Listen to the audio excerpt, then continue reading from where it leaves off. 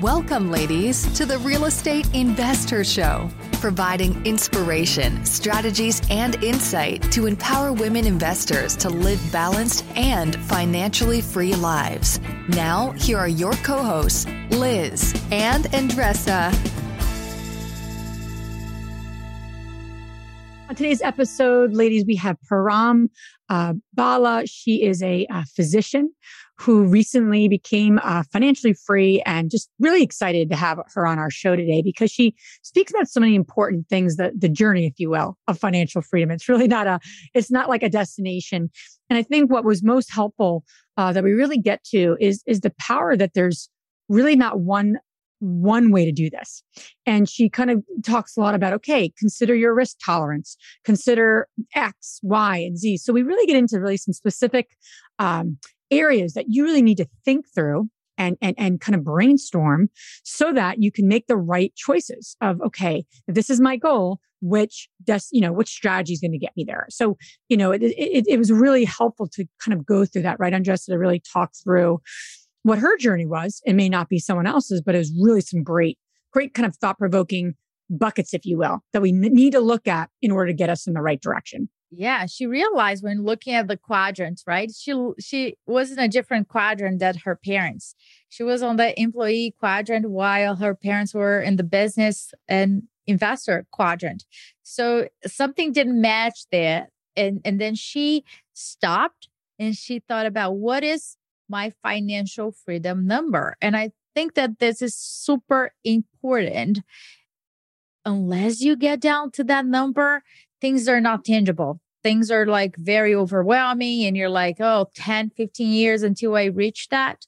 So we go there. And I think that if you're listening and you want to become financially free, but not when you're like 70, right? You're just like, no, how can I do that in a shorter period of time in a way that works for me and for my family and the lifestyle that I want to? So she shared her strategy and how she was able to do that. The dream of owning a vacation home can be daunting. From finding the best guests, to the maintenance, to organizing the cleaners after every guest day. With Vacasa, they make that dream into a reality. As a full-service vacation home management company with vacation homes in key destinations across the U.S., they know a thing about how to make owning a vacation home easy and profitable. On top of proactive property maintenance visits by professional local teams, a hospitality-driven booking platform, and around-the-clock support, Vacasa earns homeowners an average of 20% more revenue from their vacation homes. Vacasa is always thinking of ways to simplify the vacation home owning experience by putting your home to work for you. If you're looking to make more from your vacation home, work with the reliable property manager, and finally have peace of mind, partner with Vacasa at vacasa.com/biggerpockets. That's vacasa.com/biggerpockets. Top real estate investors love to talk about how they save so much on taxes. But how are they able to build rental property empires while skirting Uncle Sam? 1031 exchanges. 1031 exchanges allow you to defer capital gains taxes while you sell an investment property, exchanging your old property for a bigger, better one and avoiding the tax man while you do it. And that's where First American Exchange Company comes in. They're the leaders in 1031 exchanges. Whether you're a seasoned investor or just starting, First American Exchange can help you with simple rental property exchanges, complex commercial real estate investments, reverse exchanges, and more. Don't let your taxes eat into your profits. Visit First American Exchange Company at firstexchange.com. Or call them at 800-556-2520. That's firstexchange.com or 800-556-2520. Keep your money in your pocket and propel your portfolio further at firstexchange.com. First American Exchange Company does not provide tax or legal advice. Consult your financial, real estate, tax, or legal advisor about your circumstances. First American Exchange Company. Safe, smart, secure. Welcome back, ladies. This is Liz. And this is Andressa. Welcome back to the Real Estate Investor Show. We are excited about another episode here. We have Param Bala on our show today. Welcome to our community, our show, and sharing yourself with everyone here. So thank you for being here. Thank you. I'm so excited. Yeah, we're looking forward to jumping into your story here in a moment. If this is your first time listening to our podcast, thank you. Thank you for taking your precious time, right? Time is the one limited resource we have. We always like to say, right? So thank you for taking time. We don't take that lightly. Andressa and I bring our A game as much as we can to this podcast and just pouring into all the women that are on this journey with us of creating financial freedom. in a balanced way. So That's thank you for correct. taking time. And if you're on this journey with us and you've heard all of our episodes, thank you too. We continually like to kind of step it up and just give you as much value as we can in the time we're with you. So we always like to kick things off with just a quick tip, right, Andressa? Just something that's coming up for us and coming up for, we always like to say if it's coming up for us, it's coming up for other women. And we really are all about creating a community here that's not just about creating financial freedom, but doing it in a way that works for us as women.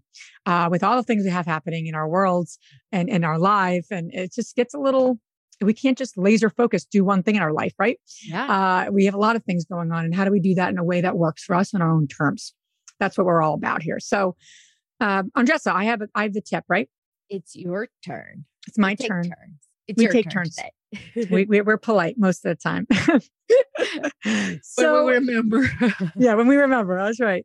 So here's what I have for you this week. I had a conversation, with a friend, and she was going through, she had a tough conversation with someone, and it was interesting because we're talking, and I'm kind of like the friend therapist. Most people do come to me. And those, because I actually got interesting note about myself is that I got my degree in social work. So I actually wanted to be a therapist. That was my goal. And then I never actually professionally fulfilled that. But I think I am just unlicensed therapist, if you will. But anyway, talking with her, and she was sharing a few things that happened with this communication breakdown in a simplistic way. And she was sharing it with me, and I the first thing that came to my mind, obviously I'm being empathetic because I do that very well. I hope to do that well. But the first thing that came to my mind was I thought, what did she do? What could she have done differently to maybe cause a different reaction? And we had a conversation, we had a really good conversation. We've had a couple of conversations since then, but something popped in my head as a follow-up to that. It's really very subtle for women specifically. That was the first thought I had. I mean, I was empathetic, of course. But the second thought or the third thought, whether I said it or I didn't say it, I did say it because I have that relationship with this person. But why do we always go there as women? In a sense of like, what did you do to cause this? And I mean, I know now she wasn't being physically abused. That wouldn't have been, obviously, I know, that's not appropriate and that's not the reaction. But why do we do that in such a subtle way? And why did I do that? And I'm a very empathetic person. I just got me thinking and getting really curious. Like, I got to stop. I want to stop doing that. And it's not about for women and being empowered. Like, we shouldn't always, and I say it to myself. So me asking her is also very reflective of my own processes. When something doesn't go right or I always come back to myself. Now, there's a light there that we all need to be accountable, right? What could I have done differently? And that's a empowering thought on one level. But why was that the first question I had for her? And I think it's subtle in our society. It's subtle as women. It's subtle in our upbringing that we do kind of take things on. And, maybe it's in light of women's equality, celebrating women's equality this week. I don't know where, I got really curious and I had a really good thought in my process. And I spoke to her afterwards about this too. Like, we got to stop saying that as the first thing. Yes, we need to take accountability. Yes, we need to look at ourselves in situations, say, hey, what could I have done a little differently? But I think it's very subtle for women to take it all on us. We take it all on our backs. And we don't be like, no, that was inappropriate, or that could have been done differently. And I don't own that reaction from that person. And I think we all need to I could do a better job of that. I think we all need to watch the subtleness of just taking it all in, being the punching bag. And I think women need to stop that in our lives, and we need to stop even supporting people in that way. Like, yep, they're done differently, but hey, let's talk about you and how that was inappropriate, and how let's talk about now we can go from there. So I just want to share that because I'm learning always and growing. And I think it's the subtle things in our lives that either we are able to grow or we just keep doing what we're doing. And we're leading an empowered group of women in our society. So you sure as hell better believe that I'm going to keep looking at myself in the mirror and saying, 100%. I want to do things a little differently. And I want to stop that with women because women are much stronger and much more resourceful as we're giving ourselves credit for. You know that because it's subtle, because it's not so explicit, it requires a lot of awareness, right? And otherwise we wouldn't even think about it. And I think that, when I hear it, well, he or she did that, that's why I reacted this way. If he or she, they wouldn't have done that, I wouldn't have reacted that way. And I just don't agree with that whatsoever. Whatever somebody does, it's on them. How I react to it, it's on me. Has nothing to do with what they said or how they said, how they put. We really live in a melting pot, right? Param, English, it's not probably your first language, neither mine. And we have this conception that we're playing the same game, the same field, and we make assumptions. Oh, he said that way. This is what it meant. And we need to take a step back, take a deep breath. Always read the 4 Agreements, the book 4 Agreements. It's one of the best things that I will highly recommend. And come from a place that, okay, independently of what people say, how I react to it has nothing to do with how I perceived. Yeah. And it's on me. And the women listening for the first time are like, I thought this was about real estate investing. Let me don't turn the off button just yet. Why this is so powerful is that we are why the hell you're talking about this? Why I'm talking about this is I just like to talk, so I just think of things. Now, I'm talking about this because it's really important to be very, number one, honest with yourself, to say what's working, what's not. And really, quite honestly, as an investor, as a successful investor, you continually have to think about the relationships you're building and the results that you want. So it always comes back to, what results do I want from this relationship with a lender or a private money partner or a tenant or a new business partner, right? It's all there for us as investors. And so many times we just sometimes we give our power away and we don't look at what I could, how I can show up as my best self and my best supportive self. And in this situation with my friend, I am going to be supportive, but I also need to be thoughtful about how things play out in very a subtle way, especially for the role I have and what I've taken on in my own life. I take that very seriously, what Andres and I are doing. This is not just a business. This is a passion for us. And so I take that seriously, very seriously. I don't take a lot of things seriously. That's one of them. And so I think we often, as leaders of our own lives and our own investing journeys, we have to be like, wow, okay, I can say this a little differently, or I need to do this a little differently, or I need to watch the subtleness of my own stuff, whatever your stuff is. I don't know what your stuff is, but I know you have something. We all do. So that's why I'm bringing it up, because it is so connected to becoming a better investor, especially as you grow in the journey and you start lending money out. You start being like, you're completely financially free. That's when this stuff even matters more, not when you're actually starting out. So I just say that because I want to speak to the women that are part of our community. All of it matters. So without getting off my good stuff, high horse, I don't know, talking, whatever that's called. I never forget what the terms are called. I'm like, but anyway, I'm going to stop saying that and transition to our wonderful guest. I don't even know what that is, so I'm like, new word. Param, do you know what I'm talking about? When you're on you're on your high horse, or you're on your. I think it is high horse, getting off the high horse. Right? Yeah, getting off the high. Okay, thank you. I always say the wrong thing. But I get where you're coming from, Andres. A lot of them, the metaphors are lost on me too. When you come from a different culture, that happens. I have no excuse to not know these things, but I just do. And I think my kids have taken all my brain cells. So I'm going to rack it up. But thank you so much for being on our show, Param. We always like to kind of kick things off with our guests. With, what propelled you to get involved in real estate investing? I know it wasn't boredom, because you're a medical professional. So I know it wasn't that, but I'd love to hear in your own words, what propelled you to get involved in investing and do all the amazing things you're doing now with your investings.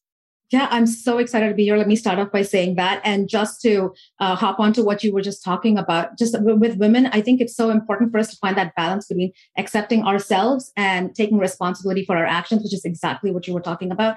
And as investors, when we're on this journey, I think as women, we have more limiting beliefs, right, that stop us. And then we also take on other people's limiting beliefs because they're constantly passing it on to us. And I think we tend to take that on and stop ourselves. And I've done that. So I think it's so important that you talked about that. It's key for anyone who's investing in real estate. And I also want to say how much I enjoy listening to your podcast. I love how both of you bring financial freedom and having a balanced life together, because that is so important. So this year, even though I'm a medical professional, I'm a radiologist, I became financially free, and I did that because I needed that balance in my life. So I love what you guys are doing and the mission. But just going into how I got started.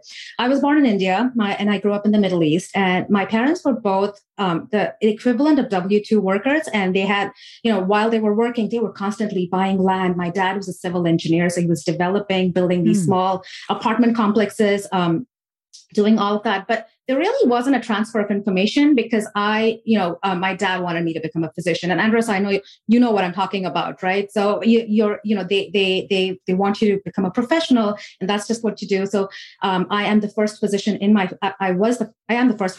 family. I think we have one more physician since then, but so that was my path. And I think the assumption just was that there was no need for me to even think about real estate or passive income because I'm going to be making good money. So why think about it? So all of that was happening. My parents, were building their empire, but I moved to the United States. I became a radiologist. I finished training, and then first year out of training, my colleague at work, he was a third generation investor, and he kept he mentored me. I call him my mentor because I used to teach him things, and he would teach me investing, and he taught me about the stock market, and he kept insisting that I invest in real estate, and he introduced me to his team, and it made a lot of sense to me. And so I reached out to his team, but then again, I had all these limiting beliefs holding me back. I wasn't really sure, and then that was the time the market had crashed and was just beginning to stabilize, 2011.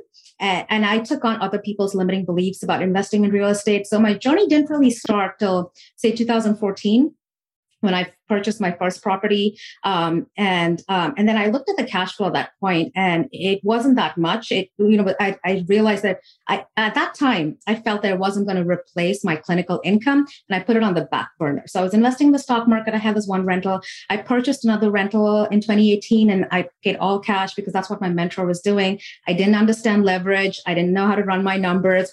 So, and then 2019, so there's always this inflection point in your life, right? To the point where things change. So 2019, I had a rough job transition. There was a merger at work, a lot of uncertainty. I felt like I was losing autonomy, so I shifted jobs, and it was a rough 6 months. It was really hard. My kids were in India. I was here, and I just looked at my finances, and I went, well, okay, so it's almost 10 years. So I was getting close to the 10-year mark. I was like, how much passive income do I have? And, is it okay if I scale back significantly? And I realized that with my savings, it will only take me 4 or 5 years based on what my annual expenses were. And then I looked at my stock portfolio, and it really wasn't throwing. You have a 4% safe withdrawal rate in retirement from your stock portfolio. So I didn't know that. I learned that at that point. And then if you apply that to get $100,000 in cash flow, to be able to withdraw that from your portfolio, you need $2.5 million stashed away in your stock portfolio. I was nowhere close to that. So then I looked at my real estate portfolio, and I had like a third of my money in my real estate portfolio, but it was throwing out twice as much money as my stock portfolio. And I was like, okay, that was my light bulb moment. I was like, okay, I'm doing something differently. And, you think you're a professional, you have a high income. That doesn't necessarily translate to high net worth. It's almost like having golden handcuffs, because you have this high income and you rely on it. And the traditional path is to work till you're 65 and then retire. And you're stuck doing that, because if you're only investing traditionally, like in the stock market, to get to that point where you have $2.5 million and you're able to withdraw safely from that to meet all your needs, it's going to take a long time. And I didn't want to be doing that. My kids were, at that time, they were like 2 and 5. I wanted to spend more time with them, and I didn't want to have this anxiety again about job transitions and not having autonomy and being burnt out. So I know both of you love this book, Rich Dad, Poor Dad. That was the pivotal moment for me. So I read it, and he talks about the 4 quadrants, being employed or self-employed, and then being a business versus investor. And I was like, wait, I'm in the E quadrant, and that's the worst place to be. And he also talks about the 5 people that you interact with the most and what quadrant they are in. And I looked, and I was like, everybody was an E except my parents, who were business people and investors. Because at that point, they had retired from their W-2 jobs and they'd built a couple of businesses back home. And then they always had the real estate empire that they were building. And I was like, wait, I'm doing something wrong and I need to be shifting. And so that was the inflection point for me.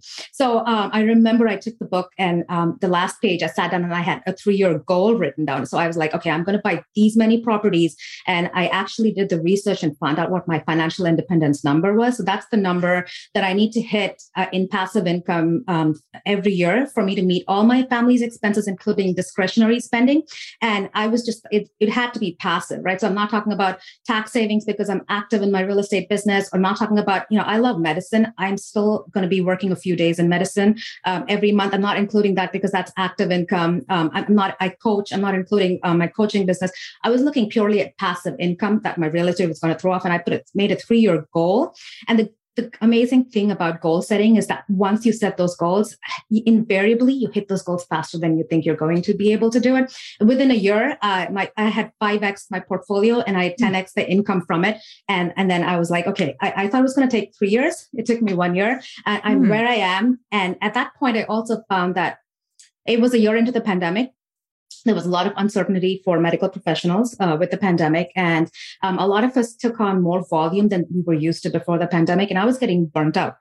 So there were days where I was working from home, which is amazing. I had that. I'm blessed to have been able to do that as a radiologist. But I was working till midnight. My kids were sleeping in the office with me because they wouldn't go to bed without me. And it was I was juggling more than I could handle. And then I looked at my passive income and I said, wait, I'm at the point where I'm financially free. So I am going to choose to scale back. My daughter was 3 at that time. And I said, I have 2 more years with her before she goes to school. I'm just going to do it. And I decided to just say, I'm going to work a day a week in medicine. I love that. I'm going to have time for my real estate. And yeah, that was that.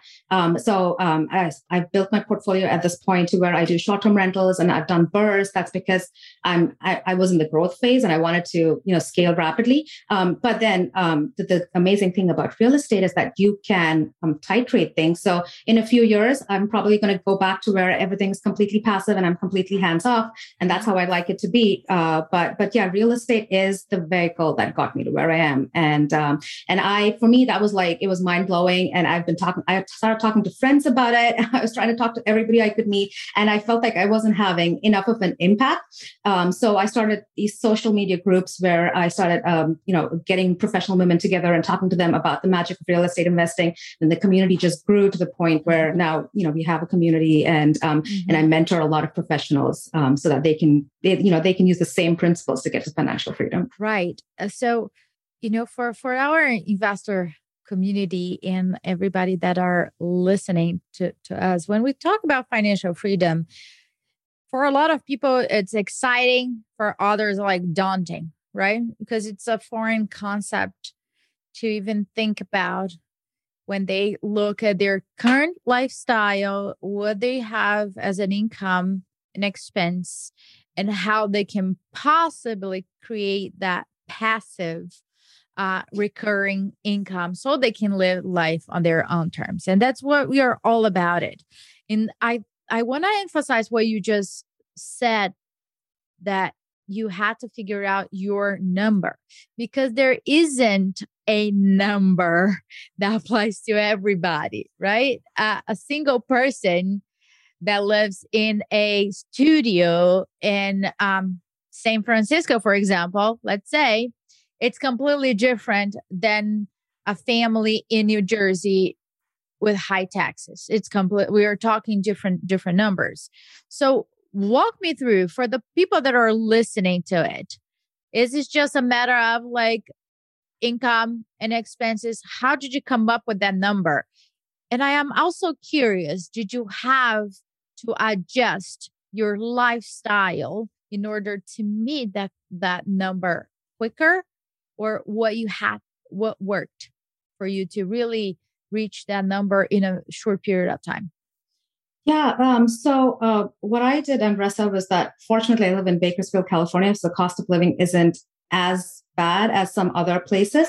But that being said, I like to, so when you're factoring those numbers in, right, you're talking about income and you're talking about expenses. So I think it's very important for people when they looking at that income to also factor in pensions or social security that they may get at a certain point, and then the age at which they're getting it. But if you're looking to become financially independent sooner, then you're likely not going to be factoring all of those numbers in. It's possibly just going to be passive income, which would be from your stock portfolio, where you would be withdrawing a little bit from it. You want to be withdrawing safely, which is where we talk about that 4% withdrawal rate. So if you have a portfolio, you're going to start withdrawing today, to be safe and to know that it's going to last you 30 to 50 years, which is what you want any passive income to do. You want to use those numbers and figure out how much you're getting from that portfolio. And then the rest of it would come from any other source of income that you're generating. But when you're doing expenses, and I have a complete worksheet on my website that people can go to if they want to look at this. But when you're thinking about expenses, you're going to include everything, right? So you're going to include your mortgage, all childcare costs, anything else that you spend on the kids. You're going to be including utilities, expenses for your car, gas, insurance costs. So if you have a W-2 job, and that's one of the things that keeps people stuck in those jobs is the benefits that you get from it. So you're going to be factoring in all your insurance, like life insurance. You may not need disability insurance at that point, but healthcare, auto insurance, insurance on your home. So all those insurances, and then you're also going to include discretionary spending, anything that you spend on travel, because as you said, it's also important to have that lifestyle end of the day. And for some people, it may mean scaling back. And I've seen a lot of people do that successfully, because there are ways to spend less and still have a fulfilling life. It has nothing to do with, taking luxurious vacations. But if you want to be able to continue to do that, then you want to factor that into your equation. So you talk about all kinds of expenses that you may have, including health insurance costs, childcare, the cost of private school if you're sending your kids extracurricular activities, and all discretionary spending, groceries, all of that is included in there. And that's how you come up with that number. Love that. You also talk a lot about like building a portfolio that like works for you. And I think that's just something to highlight, and we can kind of talk through what's your process. Obviously, it comes back to income and expenses, but it's bigger than that, right? Lifestyle is more than just the numbers. And for, I think about so many times, right? People want to get into a particular asset class or because they think they should, or it's what everyone else is talking about, or just fill in the blank. And I don't think there's as much of a mindfulness to say, okay, is this going to get me to the lifestyle that I want? So what were some of the questions that you asked yourself? Because you had to have asked yourself some questions and get really honest with yourself. Beyond the income expenses, all the things you just said were great. And I think that's really a layer that needs to happen. What were those other questions though, to say, what will work for you? Because it's bigger than just money, right? It's how much time I'm spending on managing that asset, to your point.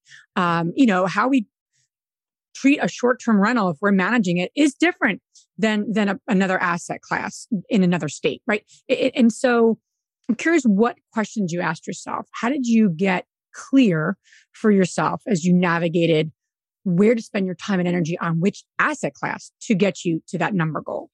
Yeah, that's a great question, Liz. And so I think the way most of us start out is that we see a friend or a colleague doing something and we almost feel like, and across the board, when I talk to people, this is what they say, but this is what I've seen people do. And then you feel like that's the only way to do it. And sometimes that brings up all these limiting beliefs. Well, they can do that, but I can't do that because I don't have the time, or I don't have the money, or it doesn't fit my risk profile. And so that's what I like to talk about. Is real estate is not a one size fits all thing. There's so many different ways of doing it. I think it's so important for you to pick what works for you. So for me, I started off, so my mentor, the way he was doing it is he lived in New Jersey and he owned all his rentals in Tennessee. So he was doing out of state investing. He had a great team on the ground, a property manager who was helping him manage everything. And it was just mailbox money for him. And that's how he did it. And he paid all cash for most of his properties without using leverage, right? That worked for him. And so when I started off, I started doing that because essentially what you do is you find something that works for someone and then you take the same thing. You're not reinventing the wheel.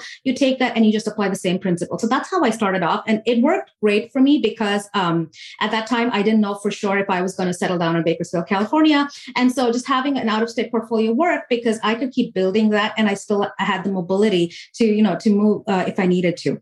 And it was also very passive. So with out of state investing, and I think it's scary for some people when they hear about it, because they think that it's easier to just have your portfolio close by. But because this is what I had seen and I'd seen how he was doing it successfully, it was easy for me to just build on that. As long as you have a great team on the ground, you can keep it super passive and you could just keep building that portfolio. And that's how I started. But and then over time, what happened is that I started, because I wanted to grow rapidly, I started doing the BRRRR model where I'm buying, rehabbing properties and recycling my money. So I started doing that and short-term rentals. And I was using some advanced tax strategies to be able to shelter my clinical income. And for that, I needed to materially participate and put more hours in. So I shifted my strategy to where I started becoming more active because it was going to give me more returns. I was recycling my money and using it to rapidly scale. So I shifted to a more active way of managing those my portfolio. And so I just realized that I was easily able to transition from passive, like completely passive with my out-of-state portfolio.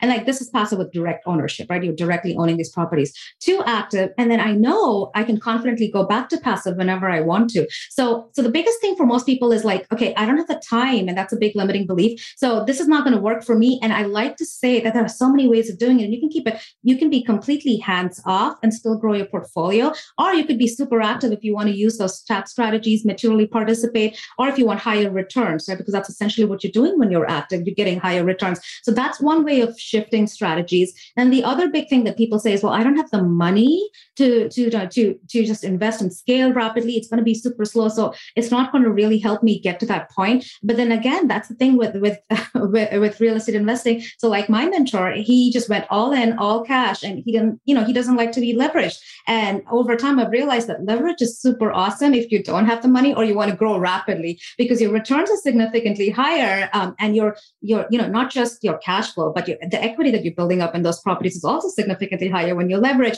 So I've taken the middle path in that, and you can pick where you want to be, and then creative financing, right? So it doesn't necessarily have to be all your money. You can use other people's money. You could do the BRRRR strategy like we talked about, where you're rehabbing a property, forcing appreciation, because you can do that with real estate. You don't have to wait for market appreciation. You can force appreciation and then recycle that money, and you can leverage. That's the beauty. So when you use creative financing, a lot of people, especially when in the non-professional space, are building massive portfolios without really having to put a lot of their own money into it. So again, there's so many strategies you can use. You can have little to no money in that.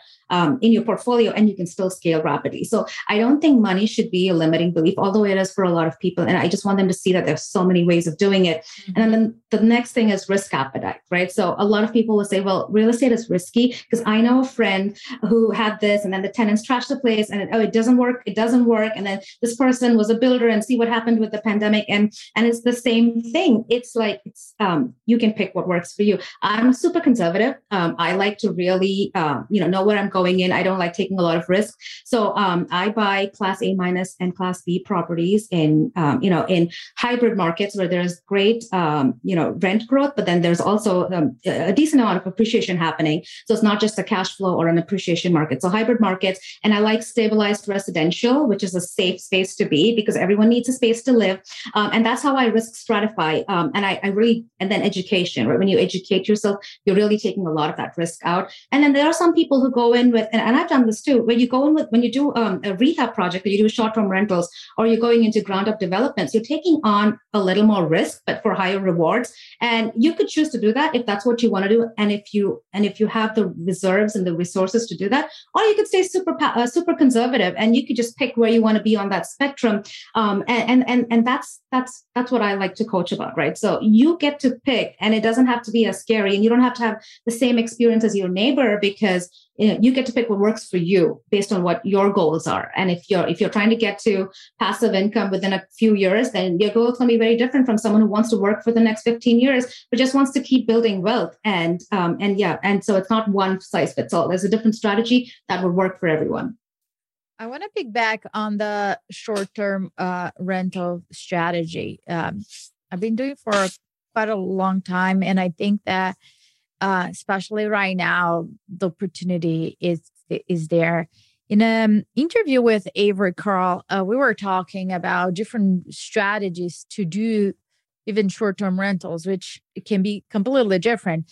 And I really love a strategy that she mentioned, that one of the biggest challenges for short-term rental is really the initial money that you need to put in, right? Sometimes you need to fix the property. Sometimes no, a lot of the times, all the time, you need to furnish and make sure the property looks nice. One thing that she said is like, you can really cut a lot of cost if you purchase a vacation home that is already furnished and you can just, give a lift. That will save you a lot. So I for all of you that are looking to short-term rentals, Avery just launched a book about it. We highly recommend her. And they also trained folks, investors that want to have short-term rentals out of state. So I love that, because if I had that training before, probably I wouldn't have made so many mistakes during my journey. So for those of you that want to check Avery out, her website is the shorttermshop.com. Check her out. We're going to add that information on our show notes too. So for short-term rental, Param, what have you learned that really works? If you were to pick, like, this is my must-have when I am analyzing a short-term rental potential deal, what does it make it a deal for you and what does not make a deal for you? Because I think that that's where the entrance point, right? For all the folks that are looking into this strategy, what are your criteria? Yeah, so the short-term rental space is so fluid because things are changing constantly, right? Even with the economic trends, I think the first few months of COVID, a lot of the short-term rental spaces didn't do so great because everything was shut down, and then it picked up with a huge boom. So so I think, if you look at, I feel on my spectrum, I think long-term rentals are more conservative, and short-term rentals, you can get great returns, but you really need to know what you're doing. And the most important thing, and I'm sure you've realized this also, Andressa, is regulations, right? Picking a market where you really know the regulations support short-term rentals. And even when you pick something where the regulations right now are friendly, I think it's really important to know what your exit strategy is going to be in the event that something changes over time, because in a lot of markets, even those that are super short-term rental friendly, things have been changing. So I think it's important to just know what your strategy is and factor all of that and be super conservative about underwriting the property. And the thing with short-term rentals is also running numbers differently because there are more assumptions, right? So you want to make sure you understand the occupancy rates and the average daily rates. You want to run those numbers very conservatively, because I think, and you've seen this, Andressa, so I think pre-pandemic, the numbers were very different from what they are right now. And so I think, be conservative about that, and pick a market where hopefully you're having, it's a year-round short-term rental space, right? So it's not too seasonal. And if it is seasonal, then make sure you're factoring all of that into it. So the numbers, that's huge, making sure you're actually underwriting the property correctly. But I like what you said about, and a lot of people have been doing this, about buying the property as a second home, where you're able to get better financing, we're able to put less down, you get better interest rates. And I think that really does make a huge difference when you're running the numbers, if you're able to get it financed as a second home. Again, you need to talk to your lender and make sure you're meeting all the criteria and then they're okay with it. Because I think some lenders are particular about the first year of, about how it's used the first year, but just make sure, but make sure you go with a lender who is okay with you using the property as a short-term rental, even year one. And then that's a great way to make those numbers actually work favorably for you.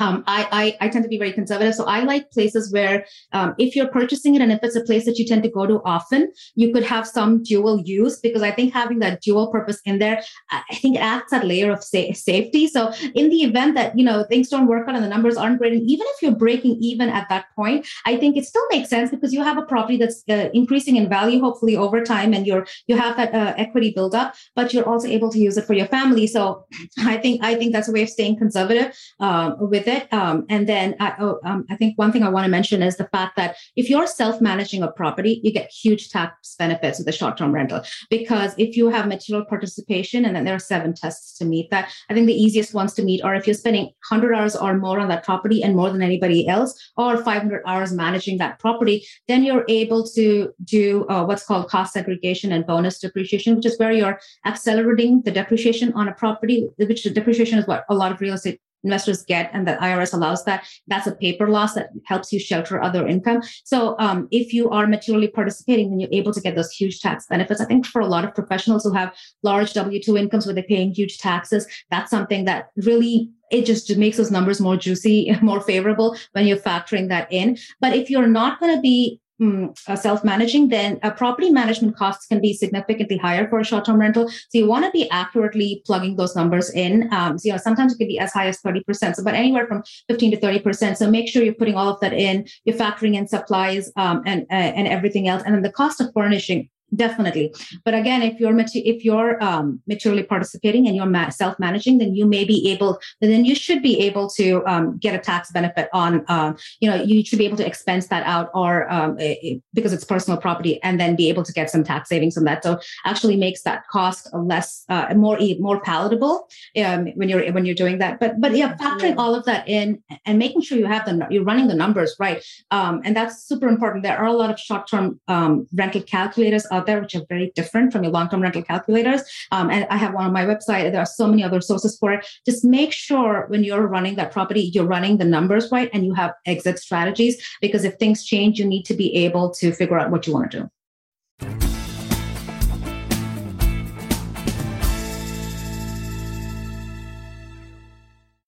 You're trying to close on your next rental, so why is your insurance company dragging its feet? With long lead times and never-ending paper forms, it's no wonder it takes forever to finally get a policy. Modern investors deserve better. They deserve Steadily.com. At Steadily.com, you'll get fast, affordable landlord insurance available online 24/7 in just a few clicks. You can even get next-day coverage, which takes just minutes, by the way, to obtain. And you can do it all from your phone. Steadily was founded by landlords who created insurance products tailored to the unique needs of this industry. It's their sole focus, and that's why landlords nationwide consistently rate them 4.8 out of 5 stars. So whether you've got a single-family, short-term, or multifamily portfolio, Steadily.com can secure the best coverage at the best price to protect your properties. Discover how Steadily can save you both time and money on your rental property insurance. Visit Steadily.com for a commitment-free quote tailored to your needs today. When you need mealtime inspiration, it's worth shopping Kroger, where you'll find over 30,000 mouth-watering choices that excite your inner foodie. And no matter what tasty choice you make, you'll enjoy our everyday low prices, plus extra ways to save, like digital coupons worth over $600 each week. You can also save up to $1 off per gallon at the pump with fuel points. More savings and more inspiring flavors make shopping Kroger worth it every time. Kroger, fresh for everyone. Fuel restrictions apply. Love this. I want to circle back to Param. You said, with regards to, I think it's so important what you're saying around, the tips you're giving with the short-term rental process is huge. Andressa knows so much more about short-term rentals than me. I'm like in kindergarten when it comes to short-term rentals, because we focus more on long-term assets over our tenure and commercial and a bunch of other things. But I think the bottom line, right, so many times is like you have to know your niche. You have to know that this is a business, and you have to study that business just like you would any business for that matter. But I love what you're saying too, and you were talking a moment ago too about before the BRRRR and the short-term rentals. These are strategies that are getting you to your greater goals, and so many people don't spend any time even figuring that they want more cash flow, right? Obvious. They want more wealth, obvious. They may want to leave their job, obvious to them, but it's not, it has to be so much more in depth, I think, before they actually jump in. So many people are like, should I do this or should I do that? Well, yeah. Okay. I have no idea how to even answer that. Where to even begin to answer that question? That is such a big question. That how many times you get that, Andressa? Should I flip this property or should I get into short-term rentals right now? I have a standard answer. It depends. It depends. And then Andressa follows up with, here's the deal. That's deal. Her signature. Let me ask my clarification questions and then I go. Right. But I want to say something, and I want to speak to the women listening. This is so important. You're talking about money goals. You're talking about lifestyle. You're talking about tax strategy. These are such powerful kind of strategic conversations that really need to get flushed out prior to investing actively or passively in any deal. hands down. Because quite honestly, a person could be like, hey, I can passively invest over the next 10 years, replace my income with this chunk of money, and I'll be financially set. Or that's not going to happen. So there's literally 15 to 20 different roads a person can take in this business. And I just feel like, and then you go to the passive route and say, I can either invest, in a syndication, or I can lend my money out. I'm more interested in lending right now, quite honestly. We have syndications. We have so much depreciation and ways to, we're not high paid employees, me and my husband, right? Yeah. So that's not as important to me, right? What's important to me is getting more of a return right now. I'm more interested in getting 10 to 12%. And if I can lend my money out to, kind of like trusted operators, I'm much more interested in that than passively. And I'm passively investing in our own deals. But you know what I mean? Totally different goal set. Absolutely. So I just want to say that because I think so many women and so many investors really go to the fifth, the sixth, and the seventh question, because the first and second and third question actually takes energy. It takes time. It takes quiet time in your life. And quite honestly, it takes some strategic financial planning. And it's not like this big thing. It's literally, where do I want to be in 5 years? What kind of money do I need for that? I mean, this is not complex, but it takes time. And I just want to really put like a pin in that for women, because we just want to start doing something, should I do this or should I do that? And then we run ourselves in circles. God, can I tell you how many deals and properties we would not have bought when we first started had we done that kind of thinking and planning? Hands down, so many things that we still own today, we would not have owned, and I just wish I did that type of work then. And it doesn't take a strategic plan. I'm talking basic questions that we're talking about now, you know. So anyway, I just want to put a pin in that because I think it's really important. A question for you as you navigate. So you're at your financial freedom number. What are you doing now to number one, maintain that number? Does not get discussed enough, because you sell something, that number can change, right? The market shifts, that number can change, right? We're all in flux. We had these 3 assets that we had making some passive income on. We sold them. So now you have to redeploy that money, not get hit on taxes. And how do we make that money up, right? So these are all things that are real stuff. So how are you kind of maintaining your number, maintaining your business, growing your business, and staying true to kind of the lifestyle that you want to kind of keep things moving along? How are you managing that? And what are you doing to put in place, kind of just keeping yourself in check? Yeah, that's a great question, Liz, because you come to the point where, all this time you're trying to scale and you have a number and a goal. And you're like, when I'm at this point, I have more choices. And that's absolutely true. But then you also get to that point and you're like, so what next? Right. So that's a big question. And so the good thing is that in the last year, I've also had performance coaches, business coaches, and personal coaches. And so, and that really helps because, that was my thing. I was like, I'm here and I'm scaling back because I want to spend time with the kids. And so, but I can also grow. And now because I'm in this space, I know what those growth opportunities are. And what should I be doing? And so it was eye-opening for me to be told that, I can do both things. I can still be present for the kids and still continue to grow. So I do have some growth goals. In terms of what I'm doing with my portfolio, I like to just buy and hold list. So most of what I have, so when I do the rehabs and stuff, that I'm super active. But then after you're done with that, it just shifts into that passive mode where then you're just collecting the checks. And, even if you're self-managing, it is super passive. So, and then what happens with the market shifts is that the property prices can go up and down, but the rents typically, and even with the 07-08 crash, rents typically tend to plateau or go maybe a dip, take a little bit of a dip. So I'm hoping that even if there is a correction, the rents stay pretty flat, especially depending on what markets you pick. And the markets I've picked are, I've picked Houston as one of my favorite markets because it's a hybrid market. Rents keep growing because of job growth and stuff. So I'm anticipating rents to not drop significantly. So as long as I'm holding, I'm okay. But again, with the tax strategies, I do have money coming in and I will be deploying it. And I'm probably just going to continue to grow without selling much. That's just my strategy. It works for my goals. It's what I saw my parents do also. It's almost always just buy and hold. And then if you are selling, then either use a 1031 exchange to defer the paying taxes on that, or use advanced strategies, purchase something else, and then cost segregate that. So you're sheltering those taxes. I doubt I'm going to be selling anything that I've purchased just in my portfolio because I like my portfolio to be more younger properties, less than 15 years old. And because I wanted that long-term hold. And that's just what works for me. I know a lot of people like scaling every 3 years, just, taking all that lazy equity that's sitting in there and then just doing a 1031 exchange and purchasing something. For me, if I have lazy equity sitting in there, I like to do a cash out refinance, pull that money out, and then buy another property. So if equity goes up, and I've done that with my portfolio in the last year. So if there is another significant, increase in equity in my properties, and I'm at a point where I think cash out refinances would still work for my portfolio, I may consider doing that and then continue to grow and just build my portfolio based on that. And I think a good thing for people to also remember is that if you have a great system in place, like with a great team and in a great market, and you know what you're doing, it's super simple to just continue to build on that without having to like develop another system. And if I were to do anything at this time with my kids being so young, I'd probably keep it super passive and just build on the systems that I already have in place.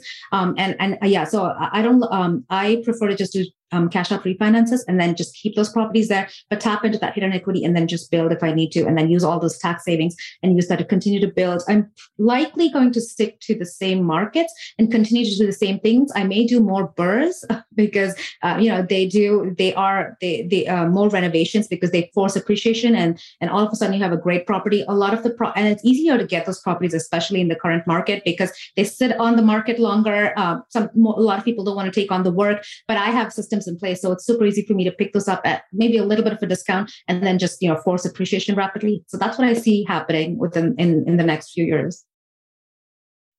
Makes a lot of sense. The question though, with your buy and hold, what type of buy and holds are you involved in? So it's mostly single family homes, townhomes, and they are in the markets where I think there's this good, a job growth and market appreciation. So they're hybrid markets mostly. Yeah. But townhomes in general. And single family Are those homes. part of condo associations?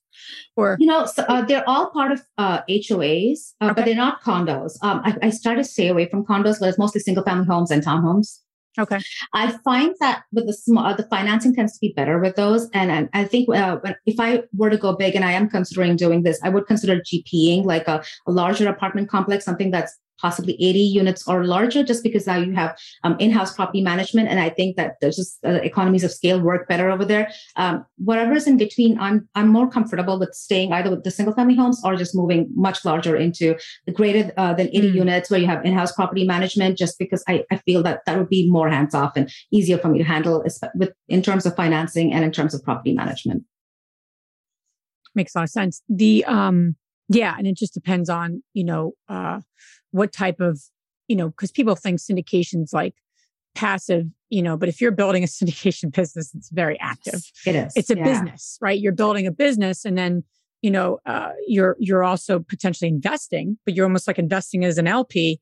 But if you're on the GP side, you're actively running that business. And I think that sometimes people don't realize that, right? Not that that's a right or wrong thing. It's just something that I think people see it on the outside and see it as like this passive thing, but it's really not, it doesn't mean you do it all. And the in-house property management, what I've seen too, is there's a lot of, there is an economy of scale. We haven't brought property management in-house yet. And we know various people who have and who do that. There's probably pros and cons. That's an interesting piece and discussion point. So, in terms of like your biggest learning since you have quit your job, what would be, just as we kind of close things out, what would be something you wish you knew before you quit your job, or not quit, but I know you're doing it one day a week, but what's one thing that you wish you knew when you left your kind of full-time job, or something that you wish you kind of did or realized now that you do realize? Oh, I don't know how to answer that, Liz, because I almost feel like it's the honeymoon period, right? So just like, but right now I'm just enjoying it so much. I had a lot of fears about quitting the job with benefits, and my job was awesome. It had a pension plan and healthcare benefits if I retired at the age of 58, which was like another 18 years. But my kids would be out of the house at that point, and it just it was a really hard choice. It was a great job because I was also able to work from home 2 days a week, and I was going in 2 days a week. So I was giving up a lot of the good things. And so it was hard to make that choice. But I think I was more afraid of leaving than I needed to be, because now that I've done it and I've taken that leap, I almost feel like I did not understand how joyful it was going to be. Like I wake up and I suddenly don't have to do 5 things at the same time. And it makes me feel guilty almost. I'm like, wait, why is it that I'm only doing one thing at a time? Why is it that I'm not running? Why is it that I'm playing with my daughter on the swings in the middle of the day and I have nothing else to be doing? So I also think it's very important when you get to this point to be super intentional about how you're spending your time, because I still have my coaching business. I still have the real estate that I'm managing. I'm doing a burr right now. So I think it's important to be intentional about how you structure your day, taking blocks of time out for the kids, but also having that time for yourself. And I think as women, we tend to put ourselves last. So you really need to take the time out for yourself, take the time out for your other businesses. So even when you have the time, being intentional is super important. Otherwise, you're not going to be able to do what you're doing or be present with your kids or your family the way you want to be.